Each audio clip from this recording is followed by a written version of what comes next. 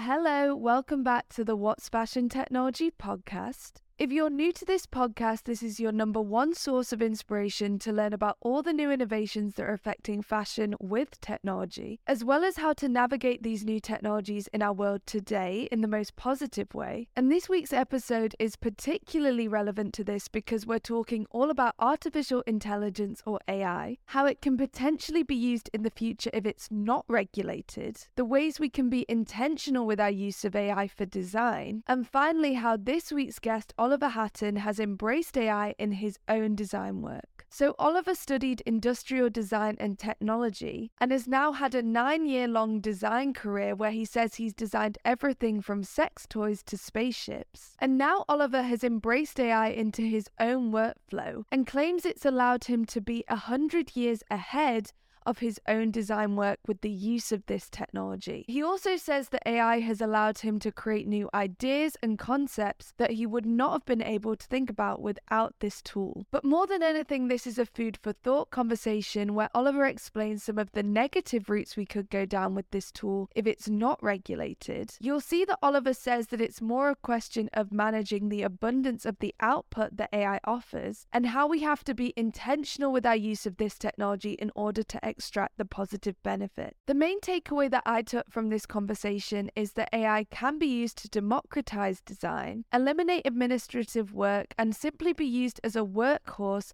to bring our ideas to life faster. However, I think it will still take intentional use of AI to ensure that we all don't have to lose our jobs and become prompt engineers, or lose the ability to actually think creatively for ourselves. So I really hope you enjoyed this episode. Both Oliver and I agreed that there's so many different topics we could talk about with AI, but for right now, I really hope you enjoyed this episode and I can't wait to hear what you think, so enjoy. Yeah, wow. I have so many questions because that was a lot. But then it's like what you were saying before, this whole topic, you can go down so many different avenues with it. But I really want to ask you, because you mentioned about you like to use it and keep your creative process. But then you also mentioned that you can use AI to do 100 years of work. And obviously, in a lot of ways, yes, that's a good thing. But I also think there are dangers with that, with creativity. So first of all, what do you think are some of the negative things that could come out of using this technology for creative work? Yeah, like I think you can. What's the words? There's a nice expression for it. It's like you can be an outcome of your past, or you can be like an architect of the future. And it's like, okay, I'd rather be an architect of the future than to formulate what's about the past and what could go wrong and the negative side of it. So I think if you look forward, look ahead, where we're going is like, okay, on an abundance, like, you know, effectively we're going to be start operating in sheer abundance. And then it's more about, okay, how do we navigate abundance? Because that's a little bit the issue that I see. And I don't see that necessarily as a negative, but it's like, okay, when you have sheer abundance, as we kind of do in societal point of view as well, it's, you know, if we look in the Western world, right, everything is in abundance, you know, your food, your clothing, your like housing, everything is in abundance. So for me, it's like, okay, how can you constrict that and create limitations or limited versions of things if there's just so much output, you know, because fast fashion could go completely off the rails in that. It's like, okay, what if I'm watching a catwalk, right? I have my phone, snap, video, boom, pop open Mid-Journey on my phone, upload. I have a library of prompt work that I already like, input that in with the imagery and the input, boom, 100 times, have a script just running in the background, have that sent to my team on a Miro board who's sitting in the office. They're just taking all the information. Now we've got like, I don't know, let's say 1,000 different images of designs based upon what the new catwalk shows to be taken to the normal market. Then those guys are using like a co-pilot to synthesize and, you know, pick the images that they like, you know, to speed up that process. And then suddenly within maybe 2 hours of the actual catwalk starting, you have 50 ideas that you're like, okay, these are all, you know, potential market fits, like let's run with them, you know, and then you're already calling with the production factory and they know to now operate off AI generated imagery rather than just like the old tech packs. You know, a tech pack always needs to be created, but it's like, you know, again, if you're having images, can you reverse engineer it from that? Can you have an image of a jacket and then reverse engineer and say, make a tech pack from this, and then you can adjust the tech pack rather than starting from scratch. So these types of ways of working is kind of like, well, okay, if that speed is there, it's a dystopian world. Okay, is it then more interesting to say, let's then constrain and limit what's available to the public, and that then creates the interest, because if everyone then can start creating, a fashion brand like this off the cusp, then you're just going to have a flood into the market. And then, well, how do people navigate and select? Everyone's telling the same message, and that communication is only going to get more exaggerated. So, okay, what is it that makes me emotionally connected or socially connected to your brand, right? And those parts become more important. First of all, that's a really amazing way to look at this. But I also think that option you just described, you can see how we're not even far away from that being a reality. And that seems very negative, in my opinion. So how do you think that we can avoid this? You mentioned that obviously right now we're in this sandbox with AI. And once it's opened up to the whole internet, then we're in a bit more trouble because people will be able to do this. Can you explain a bit more how you think that we can avoid that future reality that you were just speaking about? Because I think everyone could agree that that is not good. Yeah, I think it always comes back to, it's a supply and demand thing. So if there's a demand for the stuff that's being created at that speed, not so much you can do about it. Because people still want to buy what they want to buy, and people still want to eat what they want to eat, and so on and so on and so on, right? But of course, people's preferences change, and already you start to see with customer bases that they're more sustainably conscious, right? Look at parallel industries, right? Like the amount of people who drink oat milk rather than normal milk these days, that's on an exponential boom. So for me, it's like, if the demand is there, you cannot really, constrain the supply, because people are just going to want to make money. I mean, ultimately, it always comes back down to just, ramp up profit margins and make as much money as possible. As much as we want to, honey coat or sugar coat. Sorry, that's the right word. God, I've been in the Netherlands too long. Sugar coat. The argument, even, someone like Patagonia or whatever, they still want to make profit to a certain level, right? And they can constrain that degree. Then product offering, that's where maybe brands see the opportunity, and you start to see brands already focus shifting onto quality of production, quality of materials, maybe a limited run, more collaborations and so on, right? To create interest and emotion rather than just, okay, we have 50 types of jackets, right? Yeah, okay, well, a jacket's jacket, give me a story. And I think we kind of go back to that age-old tale of people need a story to bond to. And I think that'll just get more important. I think it's going to be a sort of a chicken and an egg scenario. But I think, honestly, the sort of dystopian future I gave of that catwalk environment, I think that's just going to happen. And then it's like, well, can people just keep up with the output? And I think it's just going to be not the case. So I think brands are going to be forced to be a little bit more strategic in how they use that, right? Not just flood the market with as much stuff as possible. I think it's probably going to be a tool just to synthesize what is good and what is not. And maybe there's more curation. So maybe, again, doubling down on that quality aspect, but you really then explored everything possible within a certain, glasses or shoes or coffee machines or whatever it may be. You really ventured in all angles rather than try to just explore very fast and move to market very fast. You can have a little bit more view. First of all, I like how you said that it's managing abundance, because when you said that, it reminded me of where we're at kind of with the food industry right now. It's like, yeah, we have all these, every kind of snack you could want, all packaged up, ready to go, fast. But that's actually caused us a lot of issues. And now it takes kind of a consciousness within someone's individual choices every day to avoid the negative harm of that. And I think even though in some ways, yes, we're there with fashion, I think AI could elevate that even more. So it is how we deal with that. And then I liked how you brought up the emotional connection, because I think that is the only thing that would save us in that reality in a way, because I feel brands will have to focus on, if someone has access to absolutely any product and any style of product and can create an exact replica of that product, then the only way for a consumer to actually value what they're buying is to create that authentic connection. Yeah. And I'm wondering how you do that from a designer's point of view. Would it be less about the design? It's more about the branding, the storytelling, the community of the brand, rather than the actual design itself, in a way.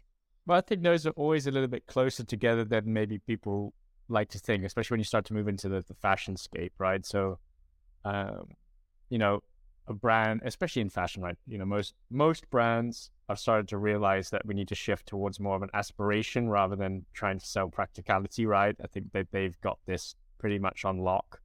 You know, people only buy from you for three reasons, right? Practical, emotional, or social. Fashion really sits inside of social and emotional.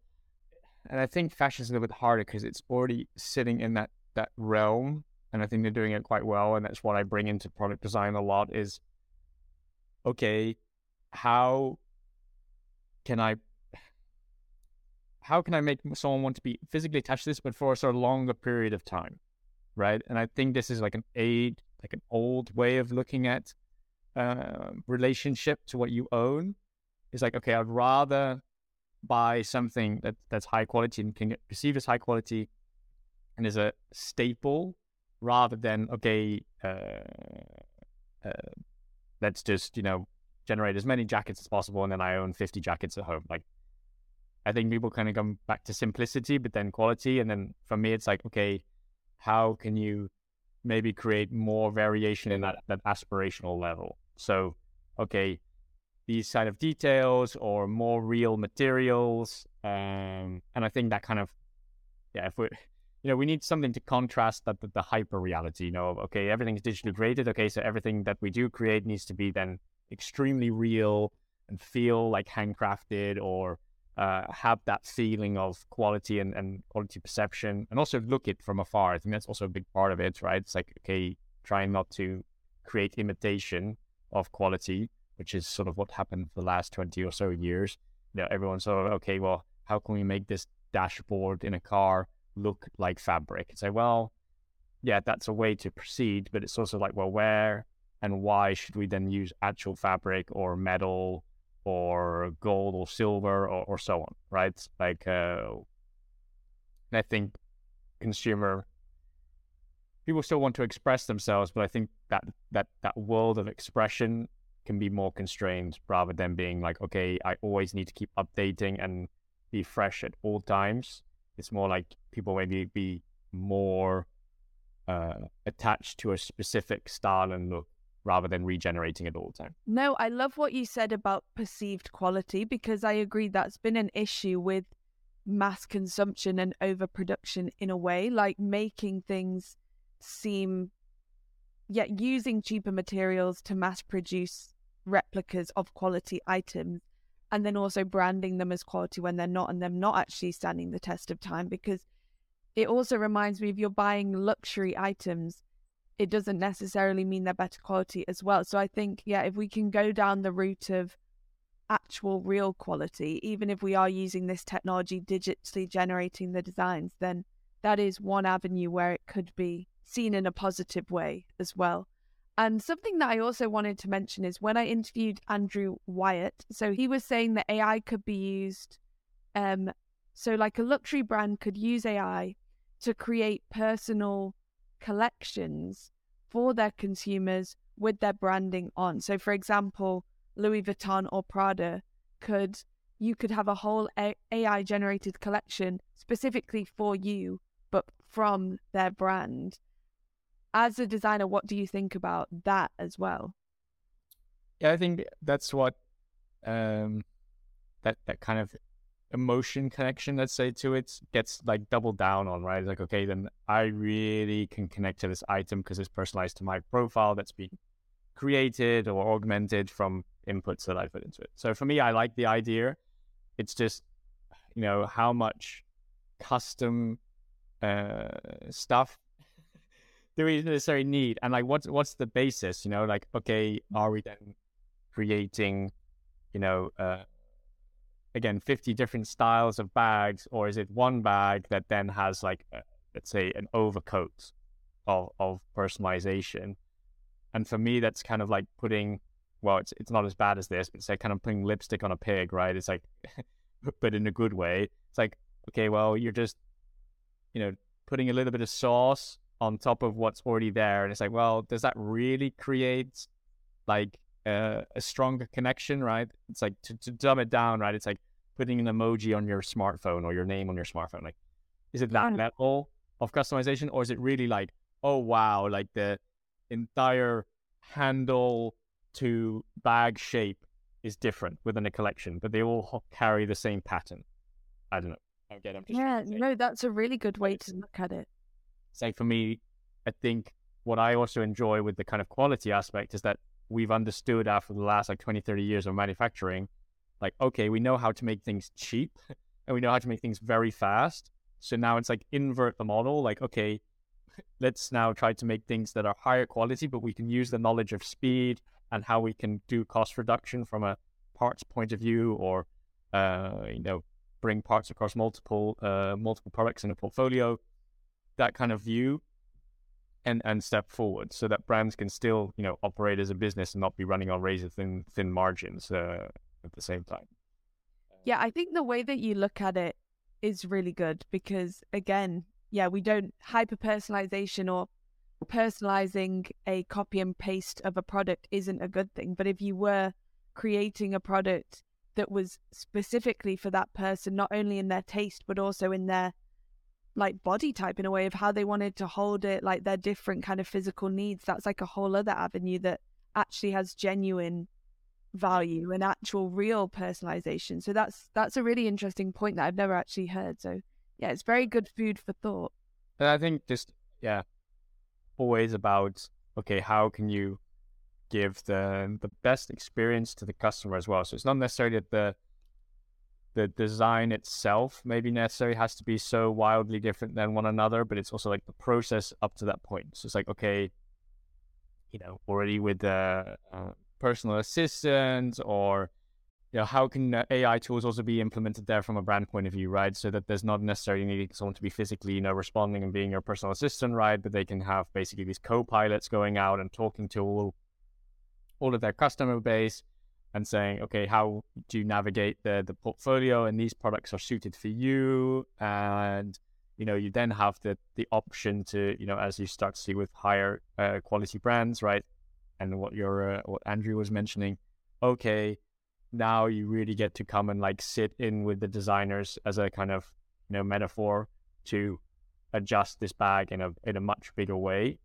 And, you know, AI in that terms can assist in that process, right, with the client. Like, oh, okay, this is something like this, right? And have more of a dialogue rather than choose your handle, choose your zipper, choose your corner piece, and choose the seat on the bag. Okay, so that's not design, right? That's the lipstick analogy.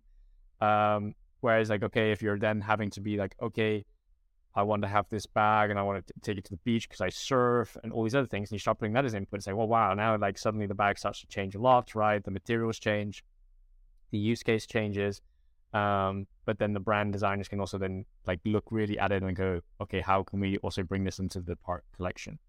But I think people, you know, would rather spend money on this rather than the variety of different bags, let's say, because there's more of a story and a powerful connection, right? Because people will obviously see that it's unique and want to inquire or ask questions, right? It's also when you see it on the street, someone has something off the cuff, like you're, oh, okay. And then sometimes you go to them and they're like, oh, I made it myself. Or, you know, and you're like, oh, wow, okay. And there's a story and a connection to that. And they'd rather have that than, okay, you just see the same bag everywhere and you just say, okay, it's a nice bag.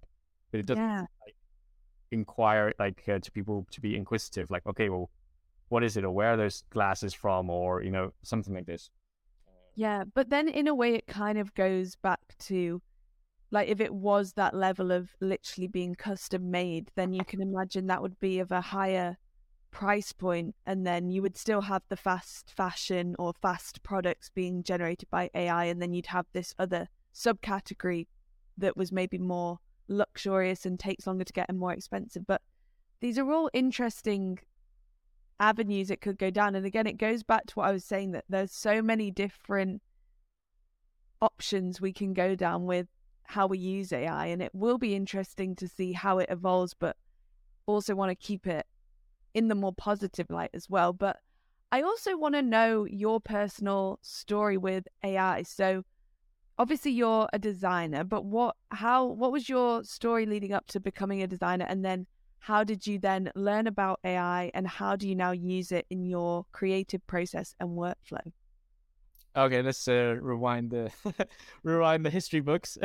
No, so for me, I've been a designer now nine years of experience. So a little intro from myself. It's also that I've designed everything from sex toys to spaceships for Fortune 500 to startups. So that variety really gave me a view of like, okay, the width in the marketplace, right? That designing, like a beard trimmer or a child seat, they have a lot in common because there's a process that you take to design those, and it's not so much about the product. And of course, you need the specialist and you need the expertise within those markets to understand, like, okay, the blade of a beard trimmer needs to be engineered in a certain way, and there's a certain usability, and you need to do consumer research, and there's engineers for that, and researchers for that. And then within child seats, okay, there's all these limitations and restrictions and legislations. And it's okay. Once I started digesting all of that and looking again at, okay, it's about the process, but then there's also all this expertise that's needed underneath. For me, it's like AI, like, okay, how can you synthesize all of this information as a starting point also? Like for me, like, okay, well, how can I do like a view of a market quickly? Okay, how can I just collect, let's say, all of the brands that do X, Y, and Z to get a better view of, okay, we want to design a better version, or design a product that is not common in that market. So I started looking at it in that view, like really sort of almost using it as a scraper, like AI is a scraping tool.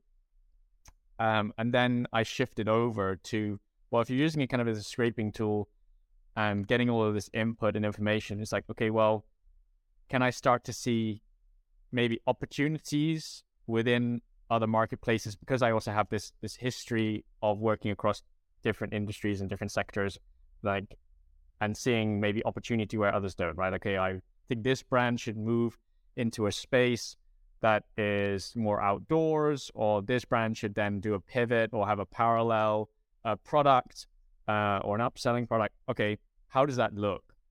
And for me, it's very easy to then make a sketch and visualize, right? But for a client, sometimes quite difficult, or they don't have a buy-in. And sometimes you do projects where you kind of do a buy-in style project, right? You make a sort of a sprint to make something visual or like an MVP, right? And then that gives buy-in from stakeholders to then invest more money in, and then they build up from there. And for me, it was like, okay, can you do that at a higher rate for like lead generation? So sort of going from scraping to then lead gen, like, okay, now if I look at, I'm trying to not share confidential information. That's always a good start. How can I take this brand and put them in a new ecosystem with a new product, but I can use an AI tool to visualize this, to use as a starting point with a client, rather than needing them to sell them on the process of getting to that point to then move forward. So almost you skip a step, right? Okay, look, this is what we could be doing with the brand, and shift it. You come with a good story. There's a business model attached to it. Give them the reasons of why with the powerful imagery. So, okay, well, now I can visualize and move with you faster than, okay, give us X, Y, and Z money, and we'll create something for the future of your brand. Yeah. It's a little bit more of a hard sell, even when the brand also is coming to you and saying, let's, focus on what we do next, or we want to target a specific customer base. Okay, yeah, but we can already start to visualize and synthesize in that at the start, like, and have imagery as input. Because a lot of the times you have a workshop as a kickoff, always, that's the starting of a project. And basically what do? You create sketches, you talk, and you chit chat. It's like, well, sometimes a sketch doesn't get chosen because it's maybe not as good as the one next to it, and so on and so forth. And it's like, well, if you're having an AI in the room to then also generate imagery and such and throw it on there, it's like, oh, wow, actually, yeah, that could work. Or what if we would change this and change that and do this? And I think it just requires then people in that space to be very much more open-minded to that, rather than like, oh, okay, I like that idea and let's run with it, or I don't like that idea. Because that's also sometimes the argument that's in design. It's just, okay, if I show a black and white sketch, right, it's not finished and things can change and clients feel comfortable with saying, can we change something?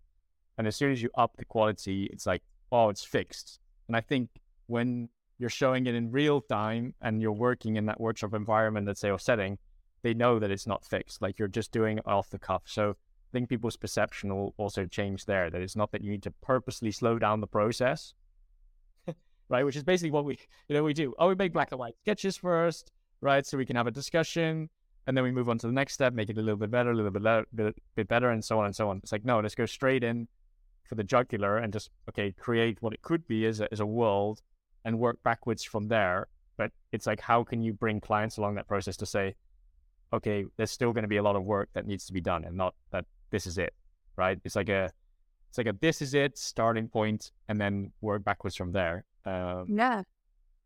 No, I think the way you've explained that's really amazing, because you showed that it is just this visualization tool to showcase your ideas in a faster way. And it goes back to this idea of democratizing design, because if you're not able to visualize, like put your thoughts, put your idea into a visual that is premium enough to sell your idea to your client or your team, whoever it is, then obviously that puts you in a worse position than someone who is. So at least AI is evening out the playing field for designers. And then I think it's also cool how, like you said, it can be used in real time. So you can imagine it being used in a workshop environment. And then it just seems, again, like a natural evolution of tools, because why wouldn't you use something that's going to speed up your process? And it seems like that creative process is still very much coming from within your mind and like your creative process, but you're just using the tool to visualize. But this is what I wanted to ask you, I think, to dive more into that conceptual creative aspect. Since you've started using AI, do you feel that it's giving you more ideas? Do you think it's impacted your creative flow in any way, or has it enhanced it? Like, how do you feel about that? And do you always use it as well? That's 3 in 1. Always use it. No, I'd say probably now I have like I would say more, it is more often, so 60%, let's say, I'm using it within the workflow. And, there's also things that you should do, I always think, to also change behavior and habits. So for me, it's like, okay, if I open a new tab, the first tab that pops open is ChatGPT, like something like this, right? It's like a habitual thing. Like, okay, now I use that as my Google, right? Rather than opening on Google.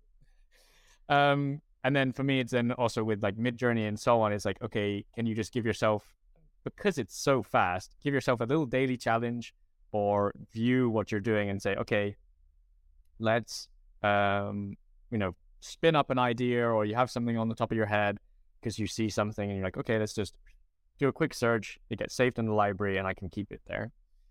So that's kind of how I look at it from a starting point. Okay, use it 60% of the time, change my habits to then use it more often.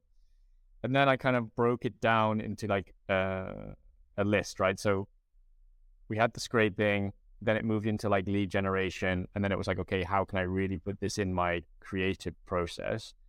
I think designers, and that's my just general opinion, really are sort of what they create as output is whatever they having as their input, right? So the more you look at and the more you train your eye, and the more that you are looking at interesting things that are adjacent in your industry, or how you view just daily life when you're walking on the street and you see buildings or architecture or shops, and you're having this all as input.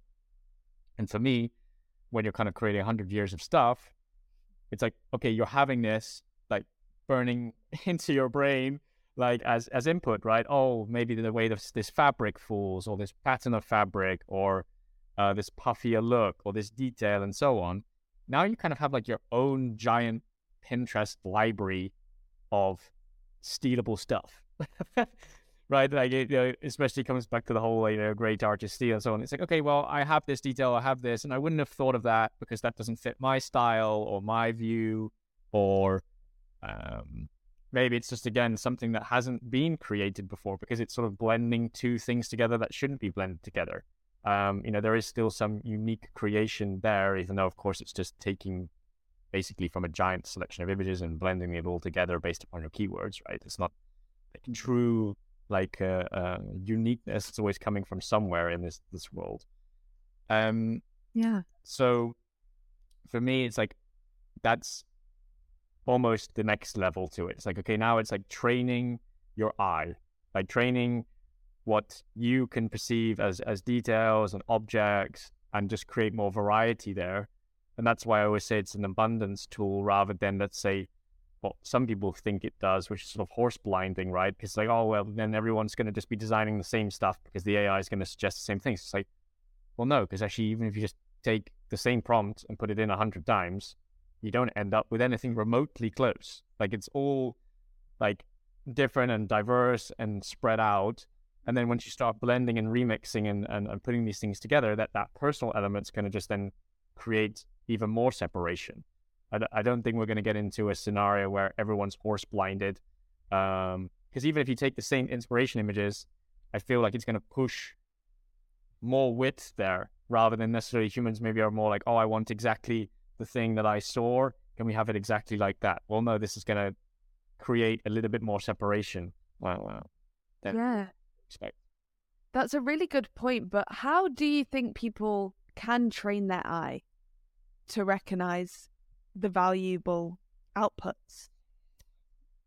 I think there isn't necessarily a specific way to do it. I think it's just about volume of input. I think also a lot of designers and creatives see that, which is like, okay, well, why are you not necessarily happy with the work that you first create, right? It's because you don't necessarily have the experience, but then you have like this aspirational gap.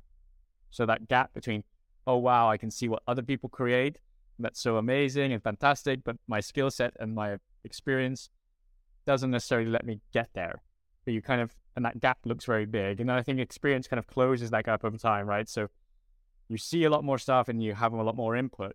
And that was always kind of like time played a bigger role there, I think, than people thought initially, right? It's like, okay, well, what's my input? I think now just because the speed and the velocity that you can create, that time gap gets shrunken down.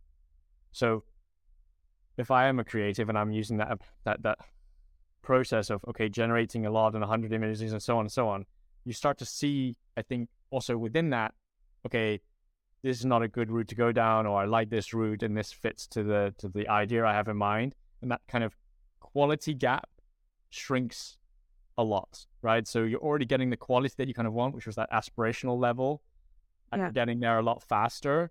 And then from that point, it's like, okay, well, you're already then being able to understand what is good. Let's say, oh, not what's good and what's bad, but you're less having to sort of go through the shit of it, which is like, okay, this idea is crap. This idea is rubbish. This is not what I want. And you sort of discard all of this. And now it's like quality gets pumped up way higher, way faster.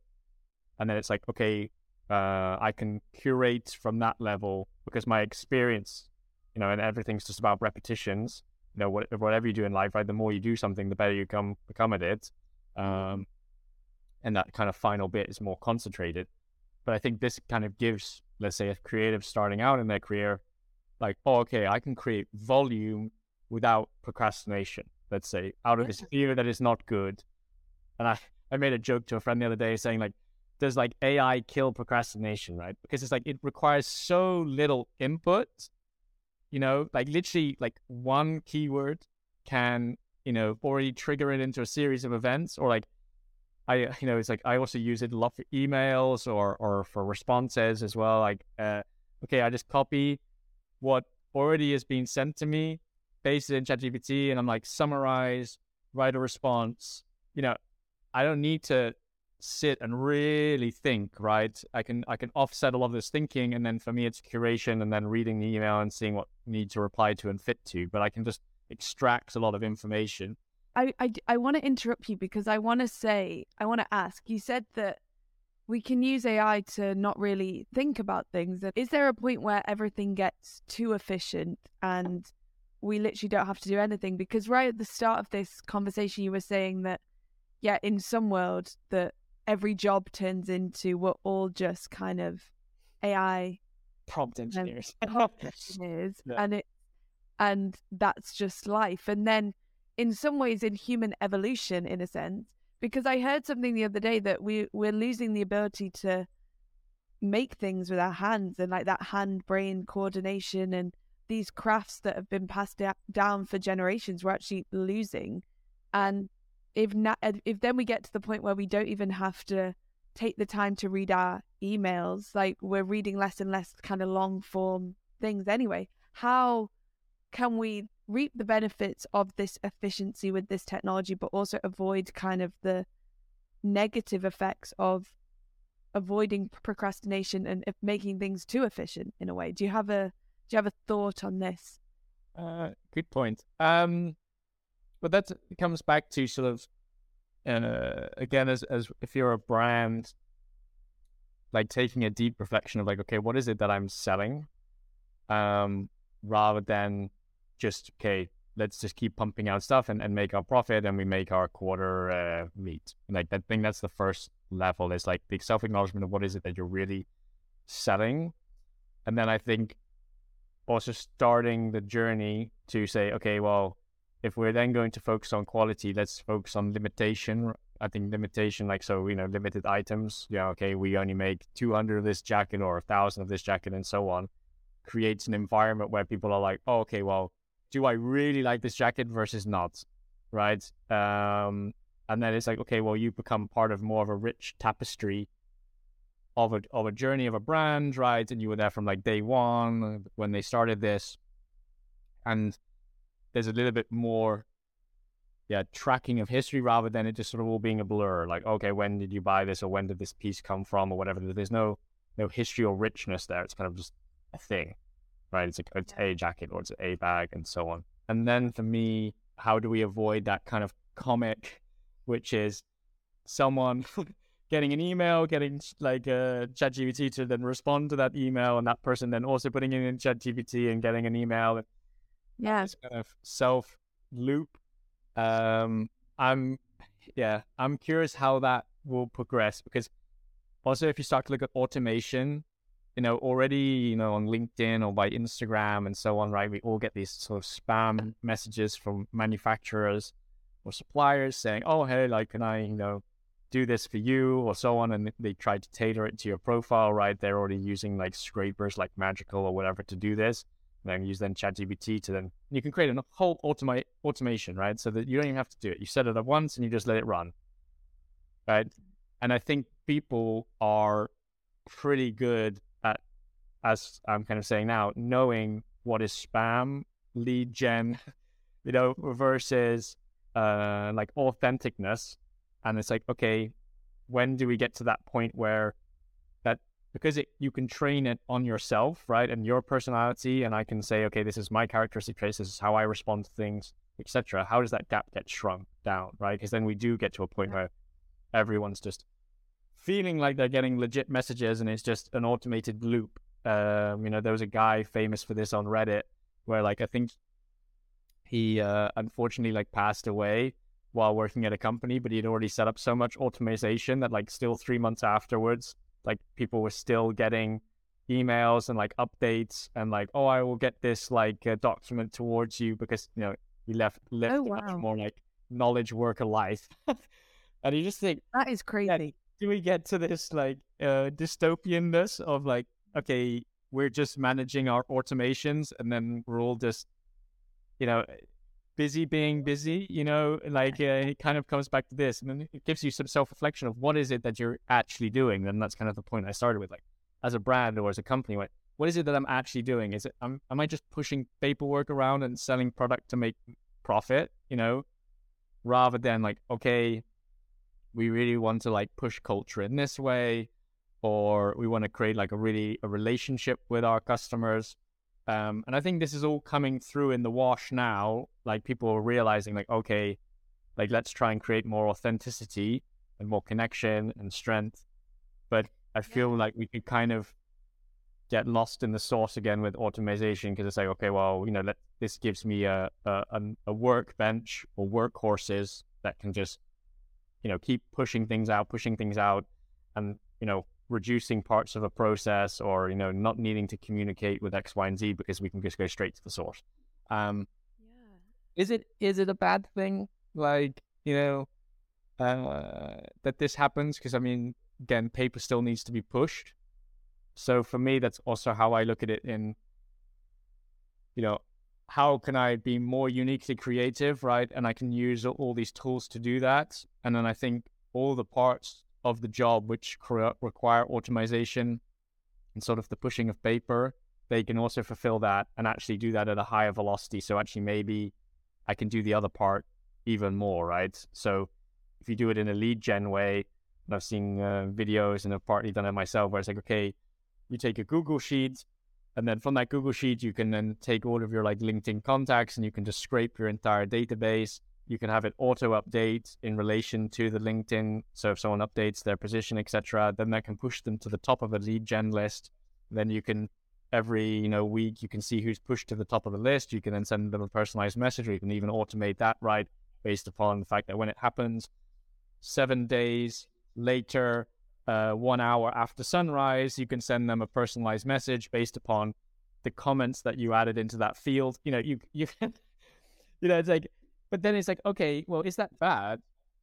Or is it just that I'm intentional about creating a system that enables me to do it in an automated way? Because there was someone I worked for in London, and I've actually, a lot of CEOs I meet have similar stories, which is they have a personalized database of contacts, and their like receptionist maybe listens in on their phone calls or their Teams calls, or they sit in meetings, or they get a message from the boss and saying like, okay, I had a meeting with this person. It went this way, this way, this way. We talked about this, that, and the other, right? And then you add it into your database, and then it's like from that database, right now I have like, okay, for example, with you, the last time we spoke was about the podcast, and we talked about this, that, and the other topic. Right, and I have all your information, I have all your links, etc., within a sheet. Okay, like the next time we then meet, right? Maybe we talked about the fact that you went to see these friends, or you were like moving back from the UK, and so on, right? And maybe because you're doing this with so many different people, you don't know like necessarily where all the information lines up. Like, oh, did she go back to that, or did she do this, or whatever? But you've got a record of it, and the next time we meet, like your secretary or PA says, oh, hey, like you're going to meet with Grace this afternoon. Like, here's the last things you talked about, right? And then the next time we meet, I'm like, hey, we talked about this, that, and the other, right? And you're like, oh, wow, like you remembered, right? And then you feel good about it. You feel an emotional good part about it. It's like, well, am I wrong for doing that? If because you've got to view this in the world of automation as well. Or have I been intentful to say, well, I want to build better relationships with these people. I just can't do everything and remember all this information. It's not that you forget this information, it's just the clarity behind it. But I still have the intention of wanting to create a better connection and emotion. And it's like, well, then people are like, oh, well, is that manipulation? It's like, well, unfortunately, the entire world is manipulating you in some way, right? When you're buying something, you've been manipulated. It's not we've put that word in such a negative space.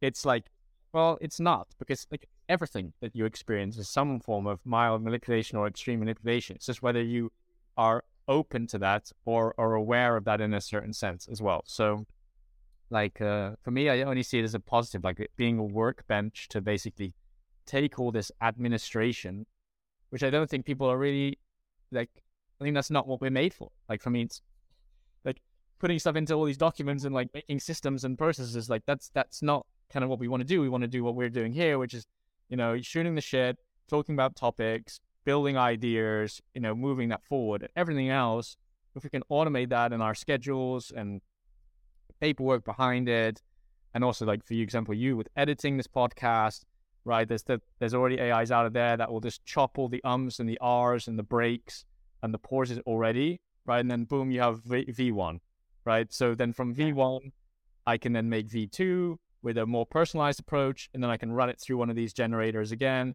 chop everything down again, pump up the quality of audio based upon a template I already have.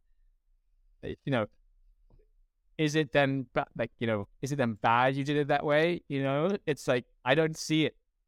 I see it's like, okay, you're just being logical and using tools like in your advantage to do the thing that you want to do, which is personal relationships, personal connection, building brand and rapport with people, and all the other parts. Like, well, if you're doing data capture and you're doing it in a sensible way, and GDPR is going to come and bite us all in the butt for probably a lot of these things, but like, it gives you more time to focus on that rather than all the programmatic things, right? Like making sure everything's aligned and stakeholder aligned, and if you're sending stuff to manufacture, right, there's a lot of like questions or regards that can just be like, okay, I can just talk on a phone with the supplier, and then from that phone conversation, an action list can be already sent to my email, and then I have an action list that gets put into my Notion, and then from there, I get push notifications. Then your AI is running you, right? It's like, okay, clack, clack, clack, clack, clack. I know what to do that day, and that kind of, it always comes back to, to be a really good creative, it's not just, okay, sit in an open white room and I just get to create whatever I want. For me, it's like intentional planning gives you that time to then be more creative, because you cannot just wipe everything out of your life and just say, okay, I get rid of all my social parts and all my administration and my accounting, and I want to get rid of it all and I just create. Like, for me, it's like, no, that's not going to work, because most of the time it's like, then you have too much. It sounds ridiculous to say you have like too much time. Right? It's like, okay, it's actually, if I say I have like a 6-hour block or a 4-hour block where it's completely focused on creation, that's better than saying, oh, I just push everything completely away and I just give my entire day or week to being creative. I think that doesn't create structure. It's like you don't have the consistency and the planning to then give you, momentum. It's like sort of just you're faced with a white canvas, and it's sort of like, well, create. Yeah. Like, that's not how you create. For me, it's like, okay, then you need sort of small actions and inputs to then create momentum, which then pushes you forward. And then you need to block time that enables you to do the other things. And again, if you can reduce down all that administration and that like lead gen, and also like just, okay, I can create, as I was sort of saying before, just I'm testing, right? Okay, I can create a jacket and a style and a mood that I want. Okay, how quickly can I go from that image that I can then Photoshop and manipulate, right, as part of my process as well? Then not just directly take the image, but, Photoshop and manipulate and maybe make another image or another angle and so on and play with it, and then send that to a supplier. Like, how can I reduce the steps basically between that, really having a visual, and then a final product, and work in much more an iterative way rather than, okay, I create all these tech packs or whatever, send it to them, then they ask for more specification and so on. It's like, well, actually maybe lean on people's expertise a little bit more. Like, and maybe fashion lends itself in that way a little bit better. Okay, like, I have this, and I'm doing it now, like this, okay, I have this jacket, send it. He's like, oh, okay, I already understand this types of materials, this types of proportions, this types of things, right? Because he can lean on his expertise. And then they can create V1, and then we have V1 a jacket, right? And it's like, okay, well, from that, we can then start to like move in a direction, rather than spending a lot of time and resources on trying to make the jacket the way we want to it first. Okay, we can have a prototype. Let's move on from there. And then maybe because we're working in a more physical way, coming back to what you said about quality and attention to detail and so on, it's like, actually, you can be more specific. Like, oh, okay, like, no, this doesn't exactly function in the way that I want, or I want to actually have a zipper that works like this, or maybe the way that you put the bag on should be different. And it kind of is a bit of stealing from what I do within the industrial product design world, which is, okay, when you're creating ideas, you make a black and white sketch or whatever, something very simple. And from there, you go into the workshop and you just Frankenstein things together. And you're like, okay, does this sit and work and slide and clip the way I want to? And you create more novelty and like innovation there. rather than, okay, let's try and make this design as best it can be online and then get all of this buy-in and the stakeholder management and all, and say, well, actually, why don't you just use those funds to just generate a lot of things very quickly? Okay, manipulate imagery, you have the quality very high, and then go and do manufacturing. And for me, it's like the shift to manufacturing will be more important than necessarily the design part, like, which That's some amazing. might not like. But like, in my opinion, it's like, because how many people do you really need to do like a thing like Sachs and like these other billionaires? Oh, This podcast, like from All In, like was saying it, which was like, okay, if like the knowledge workforce gets 30% more efficient by using these tools, which is kind of what is being pushed around as a number in the next 2 to 5 years. yeah. It's like, you can look at it in a positive way. You can also look at it in a negative, right? The positive way is like, right, everyone gets like 30% more efficient, right? So then technically you could be paid 30% more for the work that you're doing, again, prosperity, and everyone gets richer and everyone's happy and so on. And then you have the other view, which is maybe a little bit more realistic and unfortunate, which is, okay, if you're then being 30% more efficient, like, is the demand in the market to accept that? It's like, if there's not, then you're going to reduce workforce by 30% because there isn't the demand. Companies don't need it. Everyone's 30% more efficient. Like, well, we're now like we're too abundant. Like, we're creating too much. We don't need this many people. Like there isn't a demand in the market to do it. And it's like, okay, people always say, yeah, there's that unlimited demand in the market theoretically, but it's also, yeah, that's true and not. There's also a point in which, how hard can you push like your product and your branding and your messaging and so on to a point of saturation as well. Then people get also repelled by the fact, like, okay, it looks like they're just really trying, right? Try and get me to buy, right? Slashing prices and everything. So for me, it's kind of like a mixture of the two. One part, okay, if everyone's getting that much more efficient and focusing on output and creation at 30%, probably, yes, we get to create more, but is the demand really there? Again, there's going to be maybe a part of that, but I think maybe what's more real and unfortunate, which is, well, are then just the workforce going to have to shrink, like in certain categories, because there just isn't enough for people to focus on, like within fashion. How many fashion designers do you really need, like inside of a company? It's like a and the same within like any kind of agency as well. It's like, okay, yeah, you can have theoretically unlimited clients, but also the same token, why is it then not every agency is 10,000 people designing for every brand in the world? Yeah, because there is a limit, like to who you can service and who you can put your offering to. And it's like, well, you can't just have an endless amount of people doing something. So Yeah, wow.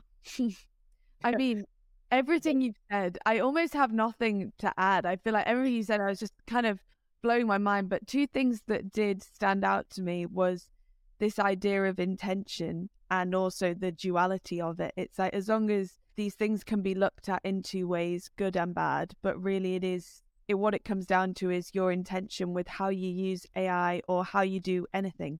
There are good and bad sides to both. And yeah, I think that is the way that you put all of that was perfect. And yeah, I think it's just a case of seeing how it all goes. So I think my final question for you is, where do you hope the future of AI and design is going? Yeah, for me, I just hope it provides an expansion of view. Like, I think we all get very tunnel visions in our inputs. Yeah. And what we allow as an input as well. And I think, for at least what I hope, is that it creates more openness in people to see more and understand more in different sides of the equation, and so on. Like that's a little bit how I see it as a benefactory to just the society in general and how people are working within their jobs and so on. It's like, okay, maybe it gives arguments to two sides of things, or someone I know, he uses it to, which I think is kind of clever as well. He makes an argument and he asks it to make the opposite argument, right? So then he can use that to then reinforce his argument that he has. So it's kind of like, but then he's at least seeing what an argument and a testament can be to his story and what he wants to pitch to the client. And that's really cool. It's, how can these tools already maybe give that viewership that it's not just like, okay, I answer simply what it is that you're asking. Like I try to, give a different view to it, or, I kind of always think about like Mid-Journey's like chaos function, which is like, okay, how like random or scattered things are. Maybe there should be a little bit more of that, or like duality in answers, rather than making things seem like this is it. Like also if you ask like ChatGPT or Mid-Journey or whatever with a prompt, it gives an answer and then people sort of like accept it now. Like, oh, like this is it. This is the answer, right? It's like, oh, it's not the case, right? So it's like, how can you create this, doubt's maybe the wrong word, but when you're getting this output, that it gives you the feeling that there is more to uncover, right? If you're using it as a co-pilot, right? Like, okay, if you're asking it to write you a nutrition plan or whatever, again, just using a parallel field that's being explored now, okay, it gives you one, right? But that is not the singularity, right? That's one truth. And for me, it's like, okay, well, how can these tools then make it obvious that this is just one truth of many available truths? Because we're sitting like on the knife edge of which is, okay, it can create this openness and view and expansion to how people create and view things or topics or designs, and create way more variety, right? So we don't get the samey feeling that we're kind of getting in lots of industries now, because everyone's sort of reaching this sort of pinnacle point of like, well, we're all looking at the same thing. So how can it help that versus doubling down on, okay, everything gets samey and reinforcing opinion, right? And having the singular truth, like, okay, well, this is God, right? It's kind of what you said at the very beginning, right? You listen to the podcast of Stephen Bartlett, and you're like, yeah, I make it always an extreme. It's like, but you're like, basically, oh, he's a god. Like whatever he says, he's correct. Like, he's so successful, right? With friends about like a Cooperman lab as well, right? Because he's a Stanford professor and he's got all of these accolades, and he talks about health. You just sort of take whatever he says as that's it. The truth, like, yeah. That's the truth. That's the Bible, right? Like if I want to feel better, this is what I should use my caffeine intake, stare at the sky, do cold dips, X, Y, and Z. And it's like, but then you kind of don't do the research, right? Like it's almost you just take this input and you're like, well, that's it. I'm going to live my life like this. It's like, well, most of the time these things aren't harmful, right? Like, because actually if you start to see the commonality between different like podcasts or different medium, right? They're all kind of saying the same thing, which is, get more disciplined, be more consistent, focus on your health, you should be a fit individual, have more varied diet. It's all adages of the same thing, and then people are more specific in certain situations. It sounds almost a bit crude, but it's like, okay, if you're getting an output of, how I should build my sleep plan or whatever from, or even design plan or manufacturing guide or whatever it could be, can it not give source material, or can it not give like variation on that? Or can there not be a button or a tool within the interface that's like making it very clear, like, okay, you should generate another variety, or like, this is the opposite argument, or something that enables people to move away from this singular truth and just sort of accepting it. Because I see that with people who are, let's say, not so creative or not within the creative industry, maybe that's a better way to say it, like using these tools and just saying, this is it. Like, that's the answer. If I ask it this question and it gives me an answer, that's it. Right? Like, they don't push the tool, because it's actually all it is a tool that's giving you a answer. It's it comes back to kind of training your eye, like training your mind to see it as not just one singular thing and the infinite options that it can offer, and explore those. And I think that's what people start to realize over time, right? Is that this is an infinite tool, and it doesn't get tired. It doesn't need sleep. It doesn't need food and water, right? So you can just completely rinse it, like, and offload all what you're thinking in your brain. It's just like, okay, how can you trigger people to do that rather than just prompt once, doesn't work for me, or that's rubbish, next thing. Like, no, like you need to kind of keep pushing it and seeing where it can end up, and then you have a much more wider view on what's available, also as an answer or as a solution. Because otherwise, who controls what that one truth is? You know, you already see this problem within, within Amazon, for example. It's okay, if you want to look for batteries, they're like, okay, well, here's Amazon batteries, or Amazon off-brand batteries, because we know that we can get the highest sales, we can reverse engineer what people like, and then we can push our things to the top. Okay, yeah, but there is more variety than just that, and it's kind of what people feared with voice, even though voice has kind of died off for the moment. If you say, okay, I want to have a jacket or whatever, you need to specify, the brand. Otherwise, it's just going to, whoever wants to spend the most on advertisement is going to take the keywords, right? It's kind of, and that will get even more extreme because you're not even having a window interface to see the other options. It's just, this is the option. And I can kind of see that within, if people start to use it a little bit more like Google, right? The echo chamber of like, what is then good? Like, okay, what if you're asking it questions like, oh, what massage therapy tools should I use? And then it's like, you should use the trigger point massage gun. You should use like a Nurofen tablets, whatever, who gets to control that that's the choice? Like, are you just then paying the highest premium to then have anything that's associated with pain, Nurofen and trigger point come up as the top options, And then it's also within design and manufacture. It's like, okay, well, if you're saying like, how should I stitch or bond these two things together? Is the person who is owning the IP behind a certain form of stitching or bonding, that they can influence the market by, okay, well, we will push like our product forward as the best form of bonding things together within this world. And it's like, okay, if you start doing this and combining that with the imagery, it's like imagery, I think, gives us a lot more isolation away from that world. But, I think most people are going to be interfacing with like something like ChatGPT, also from a creative standpoint as well. And that kind of putting certain companies on the path to success or railroading them, it's just going to be a capital allocating game. Like, okay, who can own the keywords and get a lock-in, and then it's sort of a self-fulfilling prophecy, like, because no one's going to question it, right? If you say, well, what is the best way of doing this? People say, okay, fine, that's it, and then you kind of get synonymous with that, and then it kind of reinforces it, rather than that there's many different players out there that could help you. Or yeah, I mean, your insight on this is amazing. It's like so mind-blowing to me, and I'm like so grateful that I got to speak to you about it. It also goes back to like you were saying, how it's funny because you were saying it's kind of AI is allowing us not to think, but when you take it a step further, it'll actually make us think more, because you have to be more discerning in what you're getting, or hopefully people will think in that way. Being more, it will give you the option to be a bit more decisive and have a creative director view of your life and your work.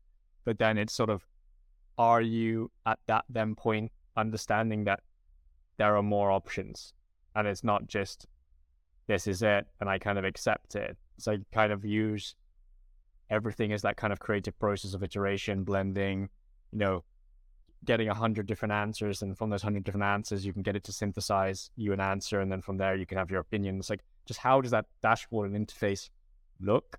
That's kind of, rather than just type something, get an answer and accept it. That's for me where I can see another progressional step. Otherwise, explore the infinite. Explore the infinite. Exactly. Yeah, I mean, it's a nice way to say it. Like, and I think that's just what people need to focus on. Amazing. Well, thank you so much. I feel like that's the perfect way to end it. I think it's been such a cool conversation. I think everything you've said has been so valuable. It's so cool to hear how you're using it for your own work, but how you also think that it can be used for different avenues as well. So thank you so much for sharing your insight.